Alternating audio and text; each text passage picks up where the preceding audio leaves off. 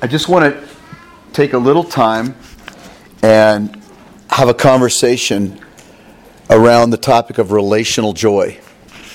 And I'm really excited about this because pleasure is a big thing to God. And, the early founders, the early forefathers, that scripted the Westminster Catechism said the chief end of man is to glorify God and enjoy Him forever, or by enjoying Him forever. And so joy and pleasure are very high value to the Lord. And we've talked about your mind is a pleasure center.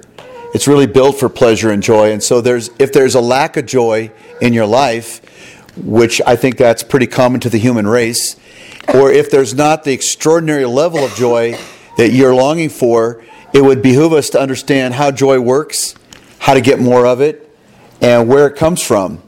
So I want to define joy real quick, and then I'm going to read a couple of verses. Here's a definition of joy. Joy is the experience your brain feels when it realizes someone is glad to be with you. How do you like that? Can I read that again? Joy is the experience your brain feels when it realizes someone is glad to be with you. You're experiencing someone else's delight in you, and it's unconditional. Joy can happen during happy times, and it can happen during sad times. The word happy comes from the old, kind of Latin sexton, happenstance, meaning it's an emotion that comes from the circumstances that you're in.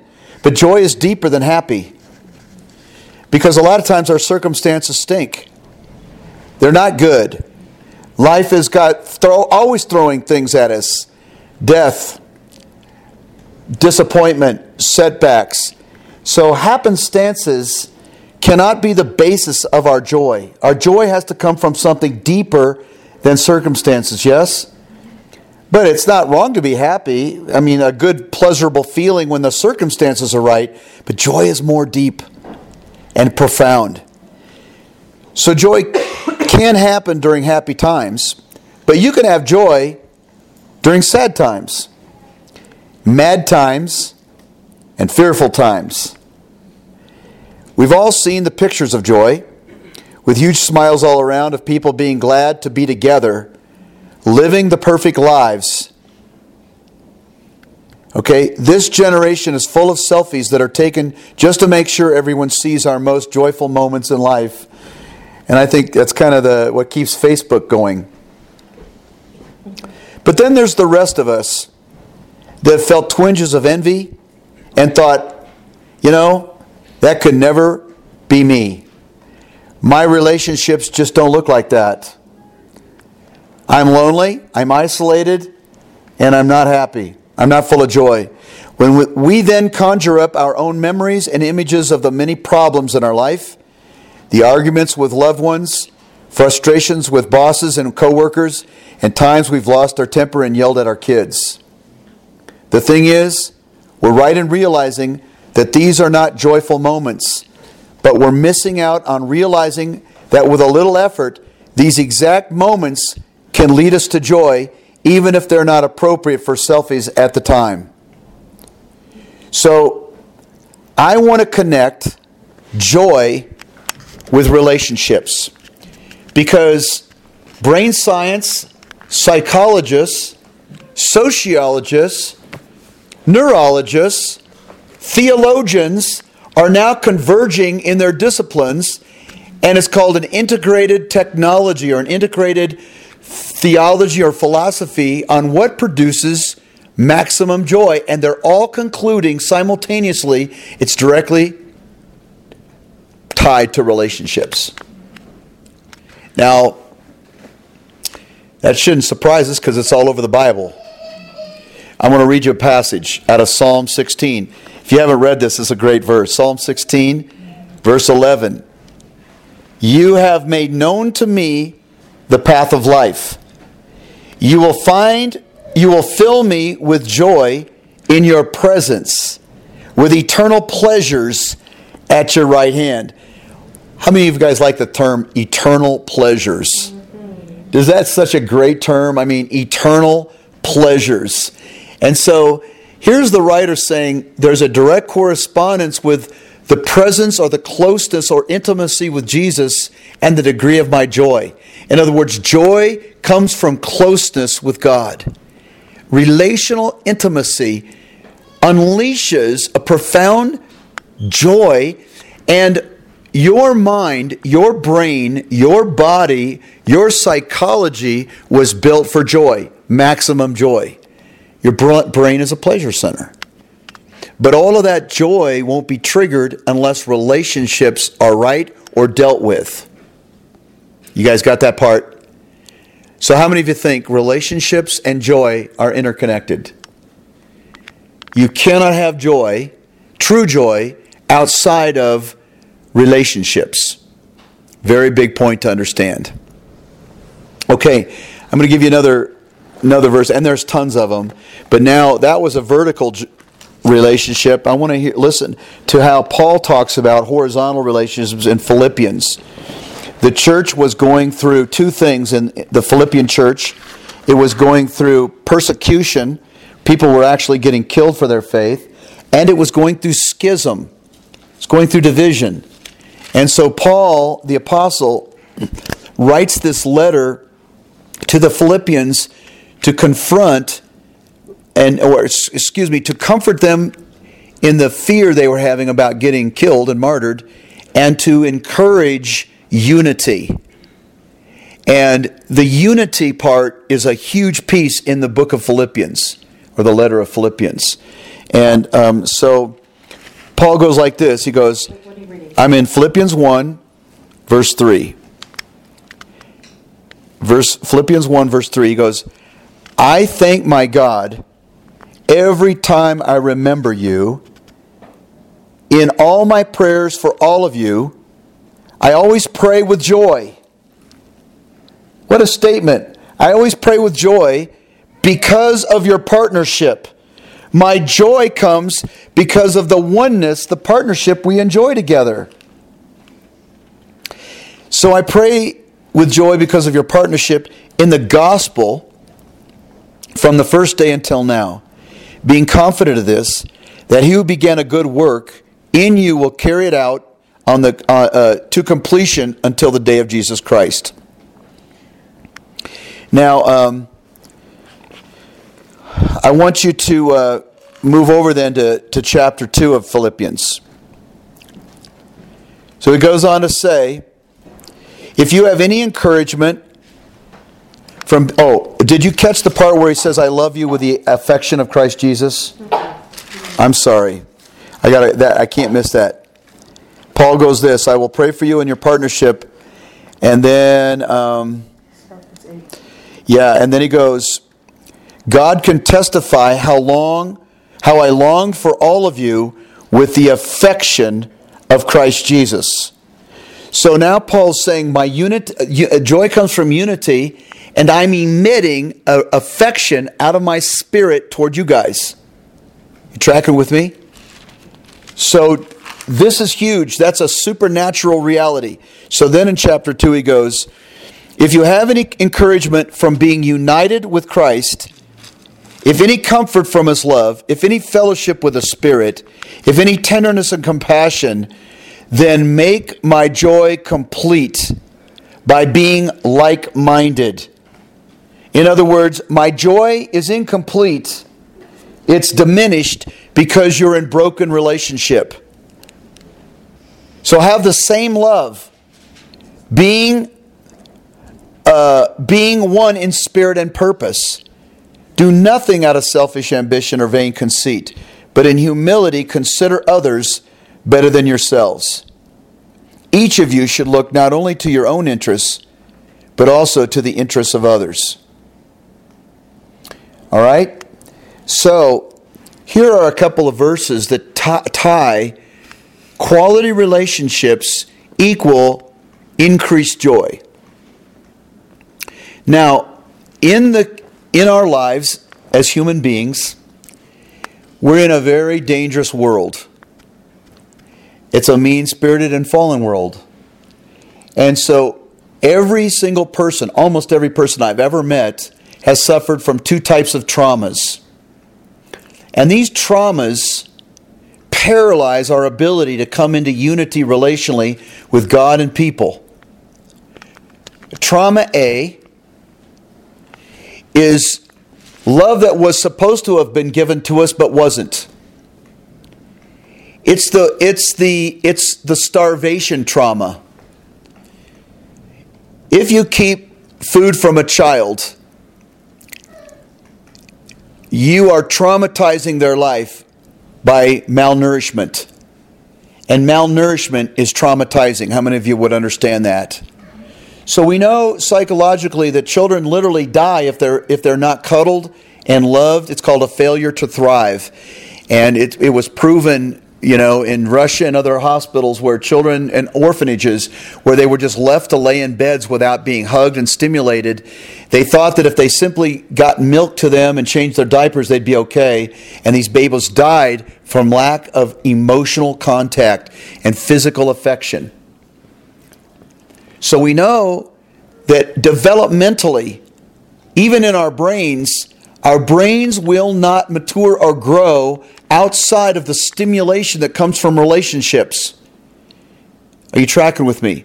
Brain development, psychological development, personality development, relational intelligence, all the things you need to live well, they're all triggered by how well you were loved. So if you weren't loved well, if you had aloof parents, workaholic parents, you had abandoned parents, whatever kind of parental background or family background you had, whatever kind of relationships you had, if there was a lack of any kind in your life, if your parents weren't well emotionally, if they were wounded, a lot of times people have parents who were themselves adopted or they weren't well. And so they then become to transfer that lack of nurture onto you.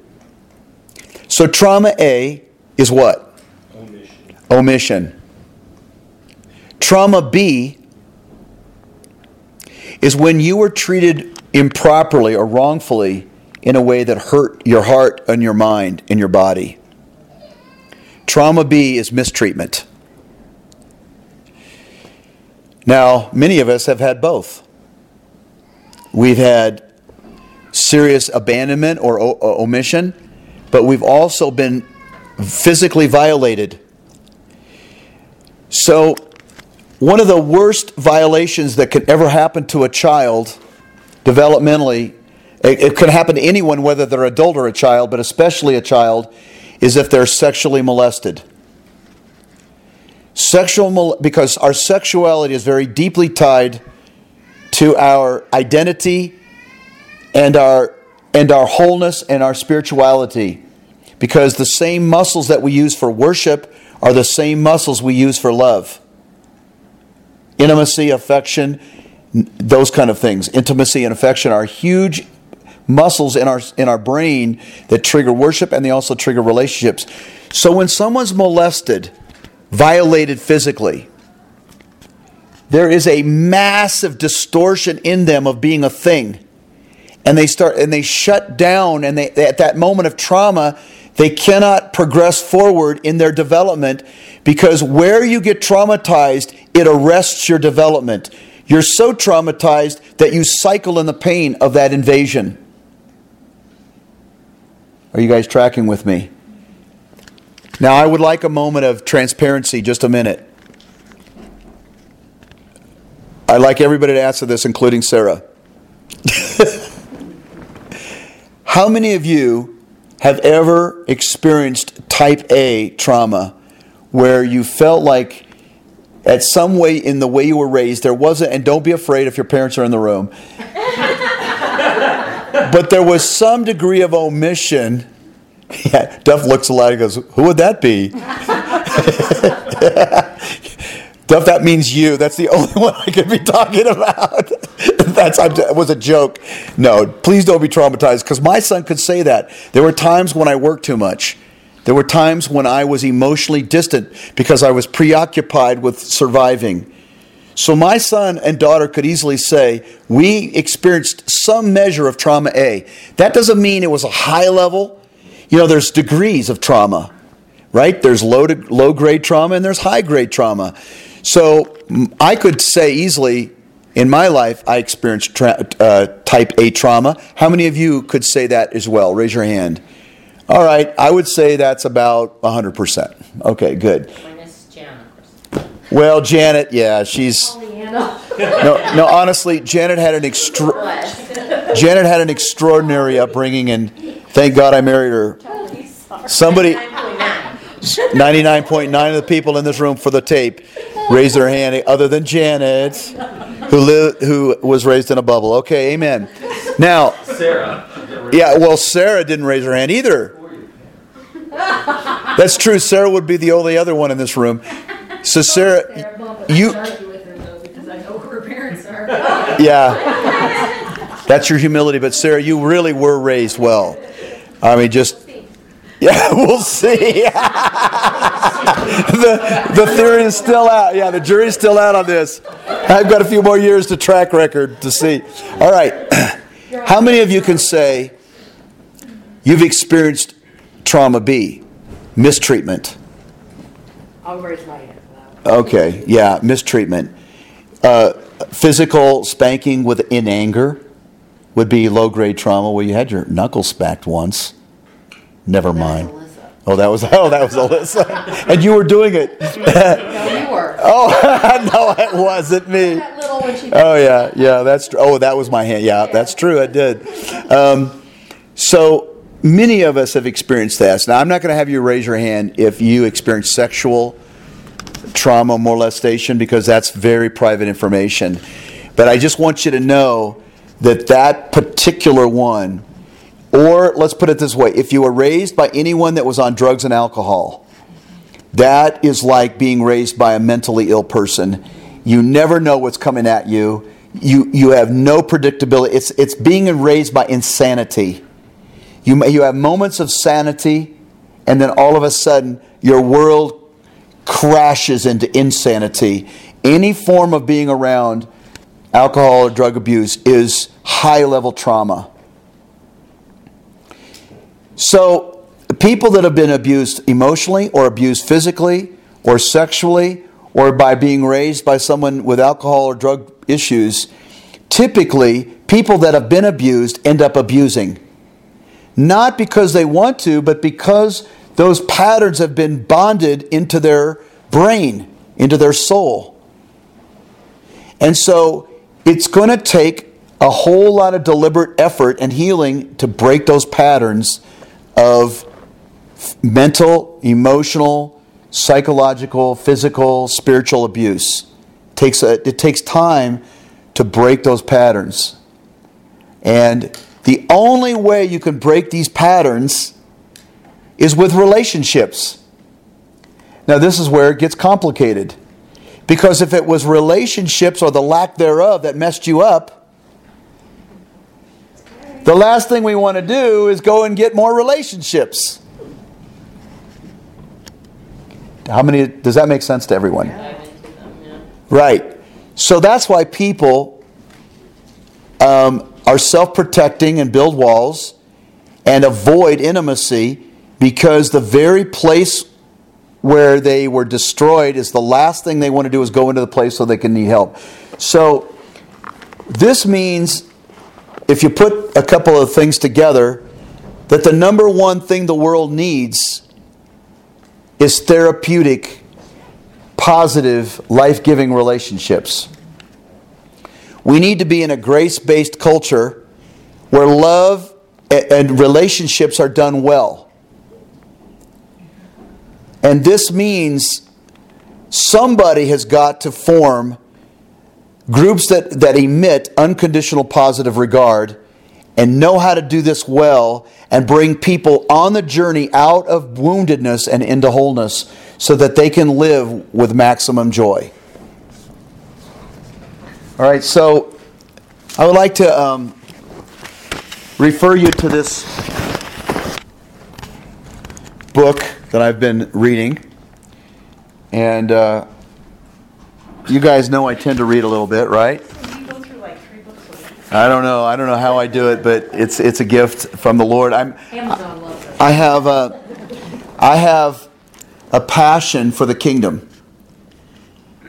And underneath the umbrella of Jesus Christ, I have a passion for Jesus and the kingdom because I believe it is the most significant answer to the human race. And underneath the kingdom are 3 kingdom realities that we must contend for. Reality number 1 is revival, which is a high-level intimacy with the indwelling Christ. Revival is in His presence manifested, which is what I just read about in Psalm 16. The reforming or the restoring of the church is recovering spiritual family, healthy spiritual family, to subsidize and maybe for the first time offer that relational loving that people never had. So the first one, revival, is vertical. The second one is horizontal. And it's a high quality covenantal way of life that is being practiced and walked out by people that understand and apply the gospel of grace. We cannot be a therapeutic community of love unless we understand grace. Grace is a disposition where we look at people the way God looks at us. It says God is gracious. May God be gracious to you. May the grace of God be poured out to you directly and indirectly through people. So grace is how we relate to only the true self and not the false self. Grace is how we delight in people and view them the way God views them. So a spiritual family that can emit unconditional delight triggers dopamine and serotonins and all the other feel-good hormones that are wrapped up in your body. It unlocks the right side of your brain. It ignites an explosion of joy in your heart whenever you know you're around people that you're totally safe with. That will hear your story, that will hear your issues, that will love you, that will not define you by your false self, by your life conditions, by your performance, by your mistakes, by your humanity, by your past, present, or future. All they will do is love you exactly as you are, and they will love you forward into who you're called to be. Now, admittedly, that's not a strong reality in most churches. It's more based on program, information, meetings. And the church has not been effective in being a contagiously joyful place based upon the lack of relationships. We aim to remedy that by the grace of God. So we're early adopters in the paradigm of the church's family. That doesn't mean we're great at this. Not a person that's come into this initial church plant had their act together. Not one of us. And so now we have to take a bunch of traumatized people who are orphaned, trauma A and trauma B, who have very low-grade relational skills and emotional intelligence. And we have to walk a journey together of inner healing and deliverance and getting gospeled to the point where we've got a legitimate core group that can provide a fighting chance for other people to make it. So who's got the guts to sign up for this? Because you're going to have to look straight into all of your hurt and pain and do it with a group of people that can unhook you from all the yesterday's damage and bring you into the present tense joy of the Lord and your tomorrow's destiny. Now the good news is we are going to be that people. We are that people by faith, and we're going to be that people. I am not letting up. The Basusians are not going to let up. And I trust you're not going to let up until we get a breakthrough. So I really don't care about how many we get here. I just care about the gutsy people that are willing to fight into the Father's heart and fight into one another. And I'm very aware that it takes a long time for trust to be built and for this to happen.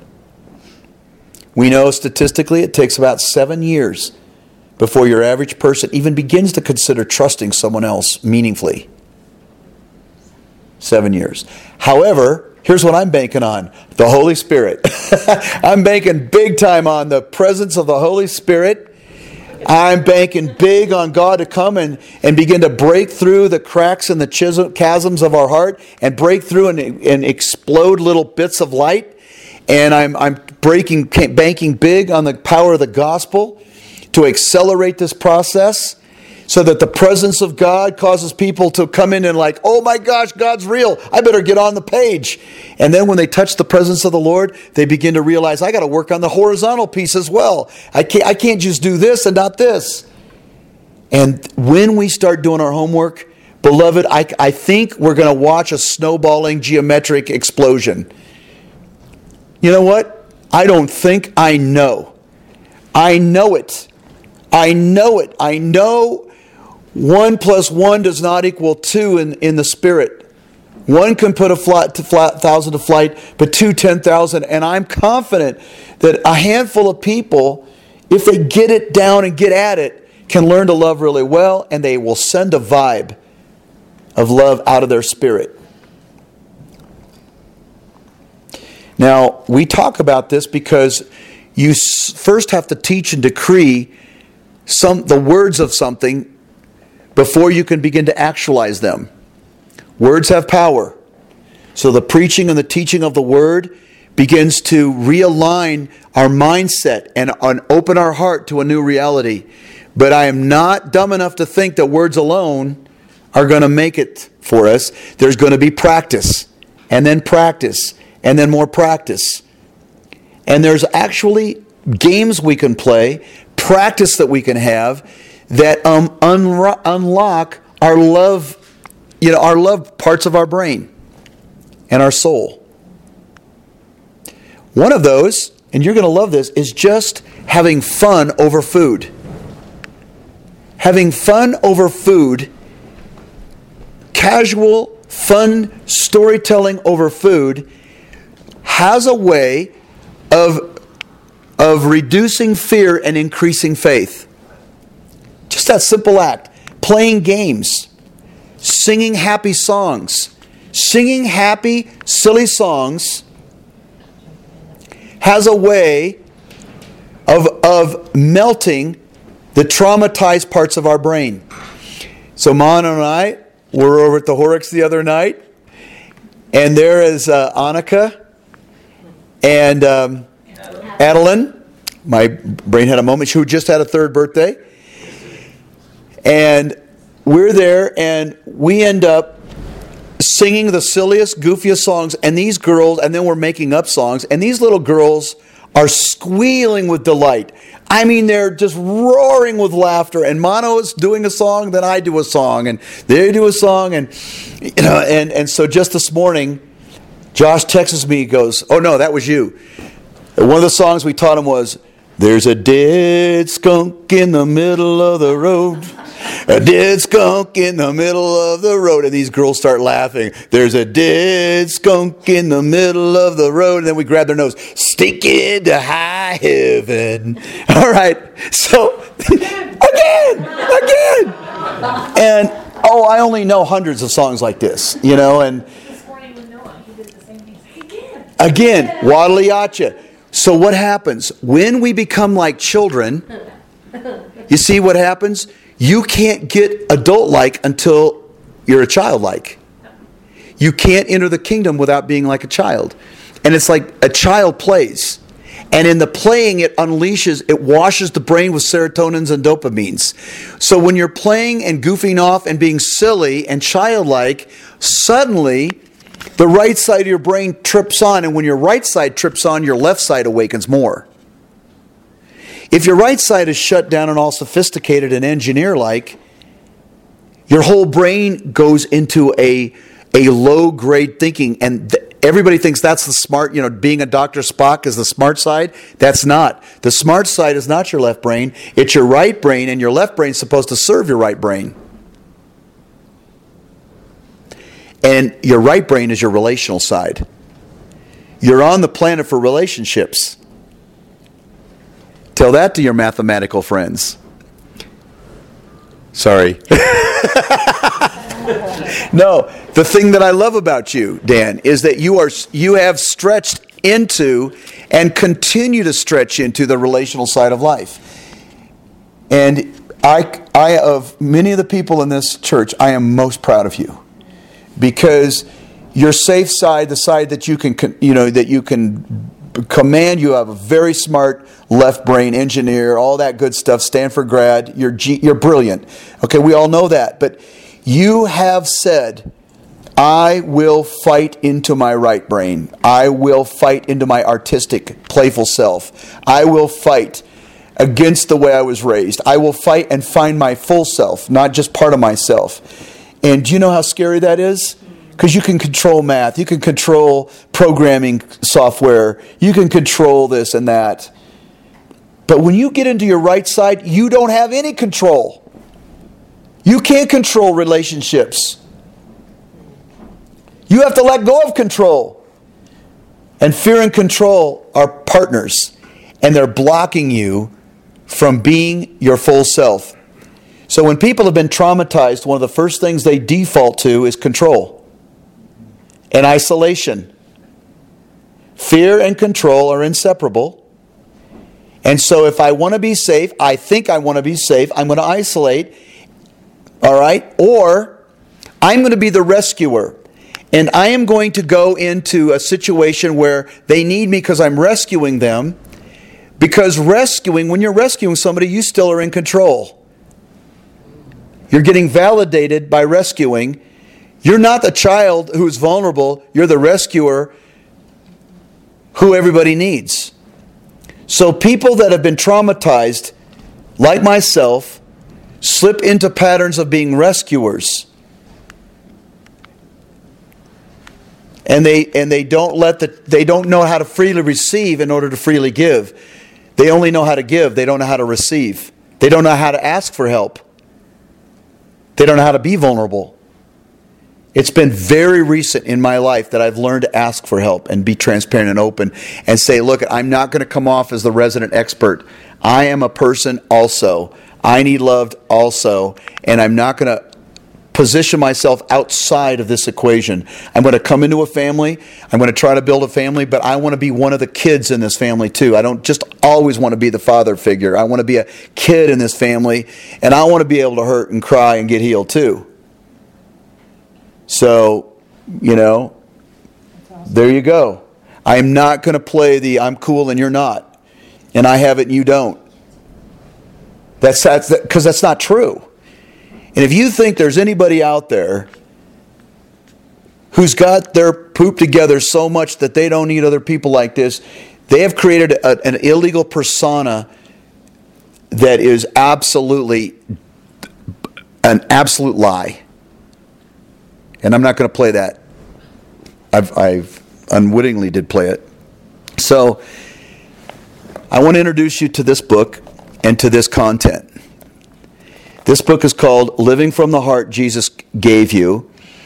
And it's research that's done by some top brain scientists, neurosurgeons, psychologists, psychiatrists, theologians. One of the most complimentary thing that could ever come is from a guy that is my hero. His name is Dr. Dallas Willard. He's now with the Lord. He's one of the top experts on spiritual formation. He wrote Spiritual Disciplines. He's like the top of the top. He's the head of he's PhD and PhD of everything, and he's Very, very Christ-centered guy. So Dallas Willard writes, "The life model is the best model I have seen for bringing Christ to the center of counseling and restoring the disintegrating community fabric within Christian churches." Now, what this is a collaborative effort with an organization behind it. And I'll pass it around in just a minute. A collaborative effort. And these guys went ahead and wrote probably one of the greatest breakthrough books on leadership out there today. It's called Rare Leadership. And I'm feeding it now to business people and pastors. Because basically it's saying to leaders, if you cannot create an atmosphere of affection and treat people relationally and more important than what they do and how they contribute, you're not a good leader. Leadership creates belonging. Safe belonging. That's the best leaders. They don't use people for what they can get out of them. They relate to them for their value just because they're people of God. So this is like breakthrough technology in the whole world of leadership. And it's going to be woven into our newly forming college. Now I am really asking you guys to become intelligent about love. Because truth exists for love. And I'm going to just read a couple more clips and then we're going to pray. As we have seen, the world is a fracturing place, and each of us is split to some degree by the evil in the world. How many of you can bear witness to that?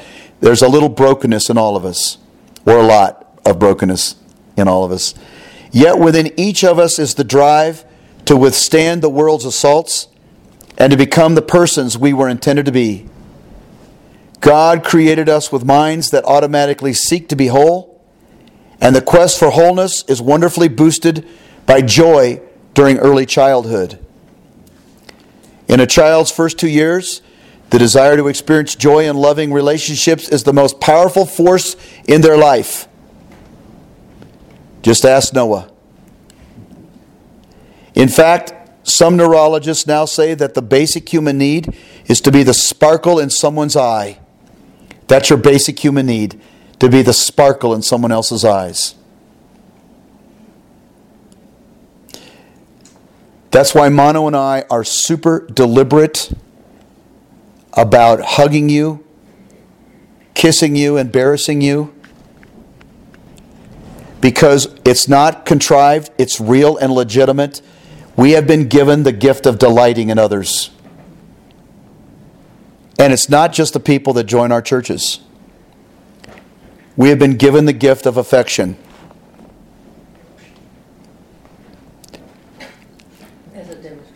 As a demonstration.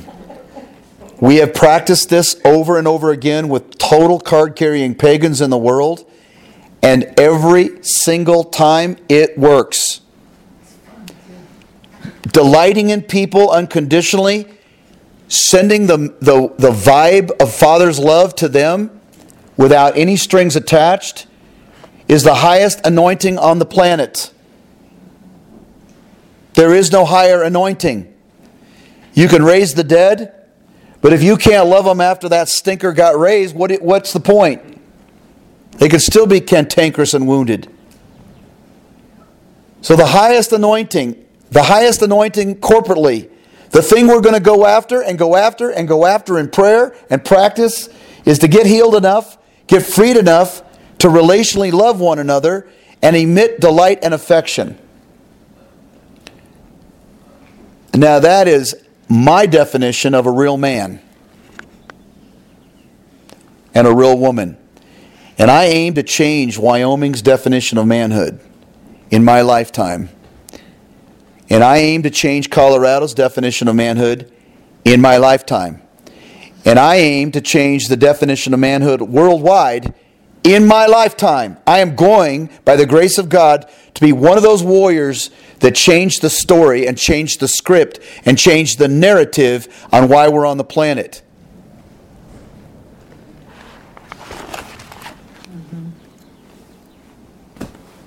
Just in case you wondered about what my agenda is, that is it.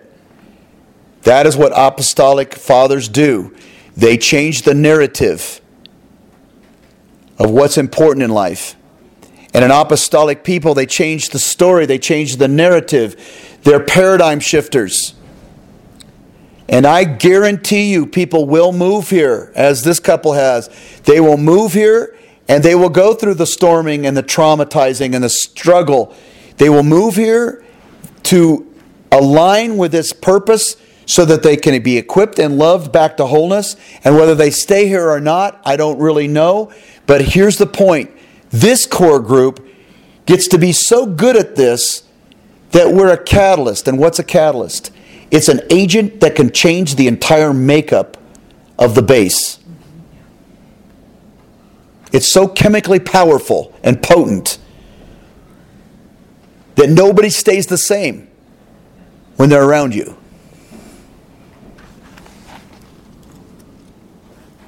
So you want to be delighted in. Joy is relational. It is also a contagious experience. Joy is produced when someone is glad to see me, which stirs up a bit of joy in me. Then my joy is returned and the giver's joy is increased as well. This experience goes back and forth at amazingly fast rates, 6 cycles per second in a nonverbal face-to-face exchange, all the time growing stronger joy between both people. This is so subliminal, subconscious, and mystical and experiential and spiritual. You know in a nanosecond whether you're delighted in it or not. There is no faking it. The right side of your brain is so sophisticated, so well formed, so evolved in the neurological, pathways, so sophisticated. You can pick up the energy of another person in split seconds. And if someone is a little bit, staid, a little bit reserved, a little bit cautious, a little bit guarded, a little bit reserved, you can pick it up. You can read their spirit now. Even the most emotionally unintelligent people. You have read them, you've read another person in a less than 2 to 3 seconds. You know in your knower. And so everybody has an outward cordialness. We all have masks. We all have ways to play. We all have ways to engage. But you can pick up when someone's a bit nervous, a little bit shut down, a little bit this, a little bit that. What do we want? Genuine delight. Not put on, not contrived. That means we all have to get delighted in.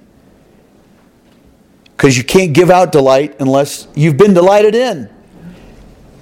So that is a chicken and egg problem. How do you assemble a room full of broken, traumatized, non-delighted people and over time get them to delight and feel the delight of God in each other to the point that it's contagious?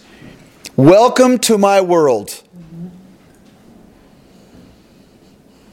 Not just this little church plant. An entire family of churches. A translocal family. Do you understand that this delight has to involve other cultures and nations? Because inside of you is a need for interaction with black people, Hispanic people, Asian people.